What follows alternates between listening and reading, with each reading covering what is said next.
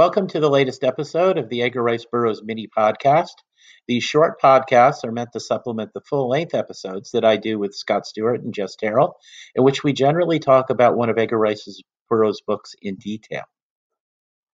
My name is Tim DeForest. I'm the author of several books about what I call pre-digital pop culture, things like the pulp magazines that Burroughs was published in, old-time radio, classic comic books, old B-movies, and so on. And I keep a blog about such things at Comics, Old-Time Radio, and other cool stuff. Right now, we're using the mini podcast to do a chapter-by-chapter summary of the 1912 novel A Princess of Mars.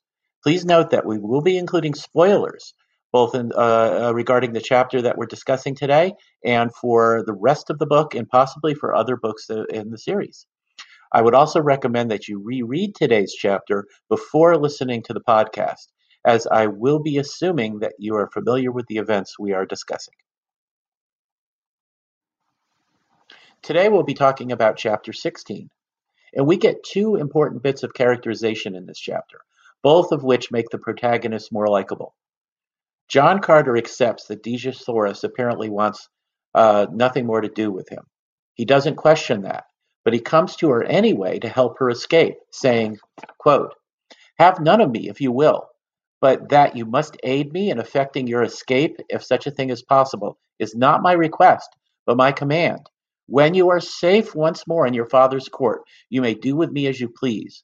But for now, and from now on until that day, I am your master, and you must obey and aid me." Now, John Carter is not being arrogant or misogynistic or stubborn.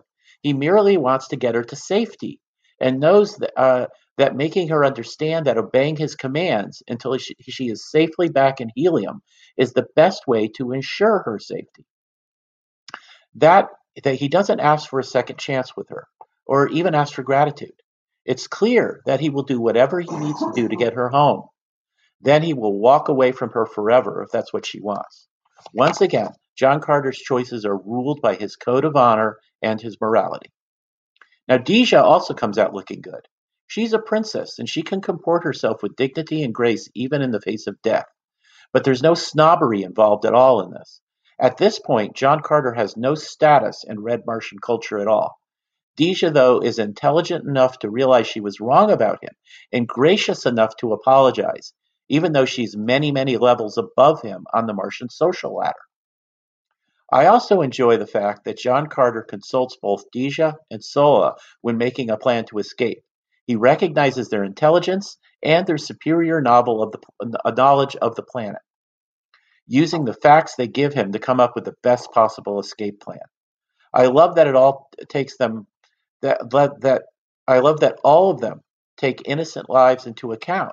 When they realize that taking the shortest route to Helium could mean the deaths of people living along that route at the hands of the pursuing Tharks, they immediately discount that as a viable option. The plan going awry, of course, is due to Sarkoja's chronic eavesdropping. After praising their intelligence, I really do need to call all three of our heroes and heroines out on this. I mean, for heaven's sakes, how many times does Sarkoja need to listen in on them before it occurs to them to take precautions? But when the plan does go awry, John Carter reacts intelligently to the shifting situation, taking precautions to re-enter his building covertly, which in turn allows him to overhear the Green Martians who are waiting to ambush him. Burroughs is again showing Carter's skill, showing his skill in constructing a thrilling story. The events unfold logically and generate a high degree of tension and drama. That's it for now. Once again, my name is Tim DeForest. Please visit my blog at Comics, Old-Time Radio, and other cool stuff. You'll also be able to find links to my Amazon.com author page there. Thank you for listening. We'll be back with another mini podcast soon. And keep an ear out also for our full-length episodes.